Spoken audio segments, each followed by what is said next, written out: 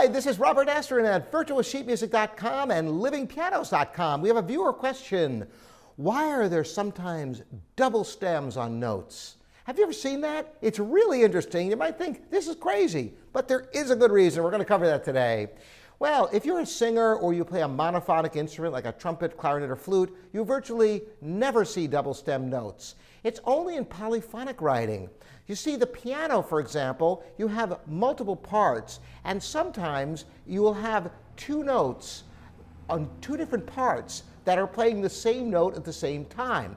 Just imagine, for example, if there was a choir singing, and the sopranos and the altos, their line at one note, they had the same note. Well, instead of writing the note twice, if it was written on one staff, they would put a stem going up for the soprano and down for the alto on the same note. Sometimes you'll even have double stems with two different rhythms. You'll have a half note and a quarter note on the same note. So the note holds for one line, and the next line is going on with faster notes while that note is continuing to hold. So there's great complexity and counterpoint, delineating distinct musical lines, and to be able to play more than one on one instrument like you do on the piano, on stringed instruments like violin and cello, and guitar, classical guitar. We all see these on a regular basis, and so that solves the mystery for those of you wondering why there are double stems on notes. Thanks so much for joining me, Robert Estrin, here at livingpianos.com and virtualsheetmusic.com.